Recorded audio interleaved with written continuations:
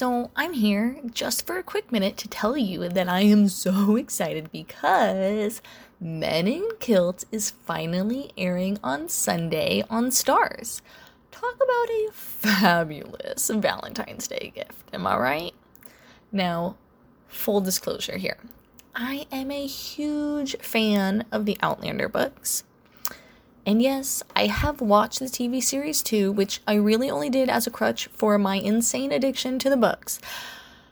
But even if I haven't watched those, I am still a woman, and I do find Sam ultra sexy, as long as we aren't talking about when his hair is pulled back and he has those super weird bangs. I think that was maybe like season 2 or 3.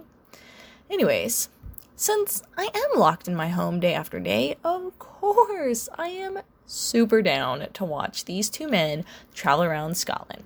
Here's my plan. Each Sunday, I'm going to watch one episode, and then on Monday, I'll release my thoughts and probably a list of new places that I need to go travel once COVID is over. So if you want to watch Sam and Graham travel Scotland on Stars 2, or maybe grow your own travel itinerary, then join me here each Monday. Bye.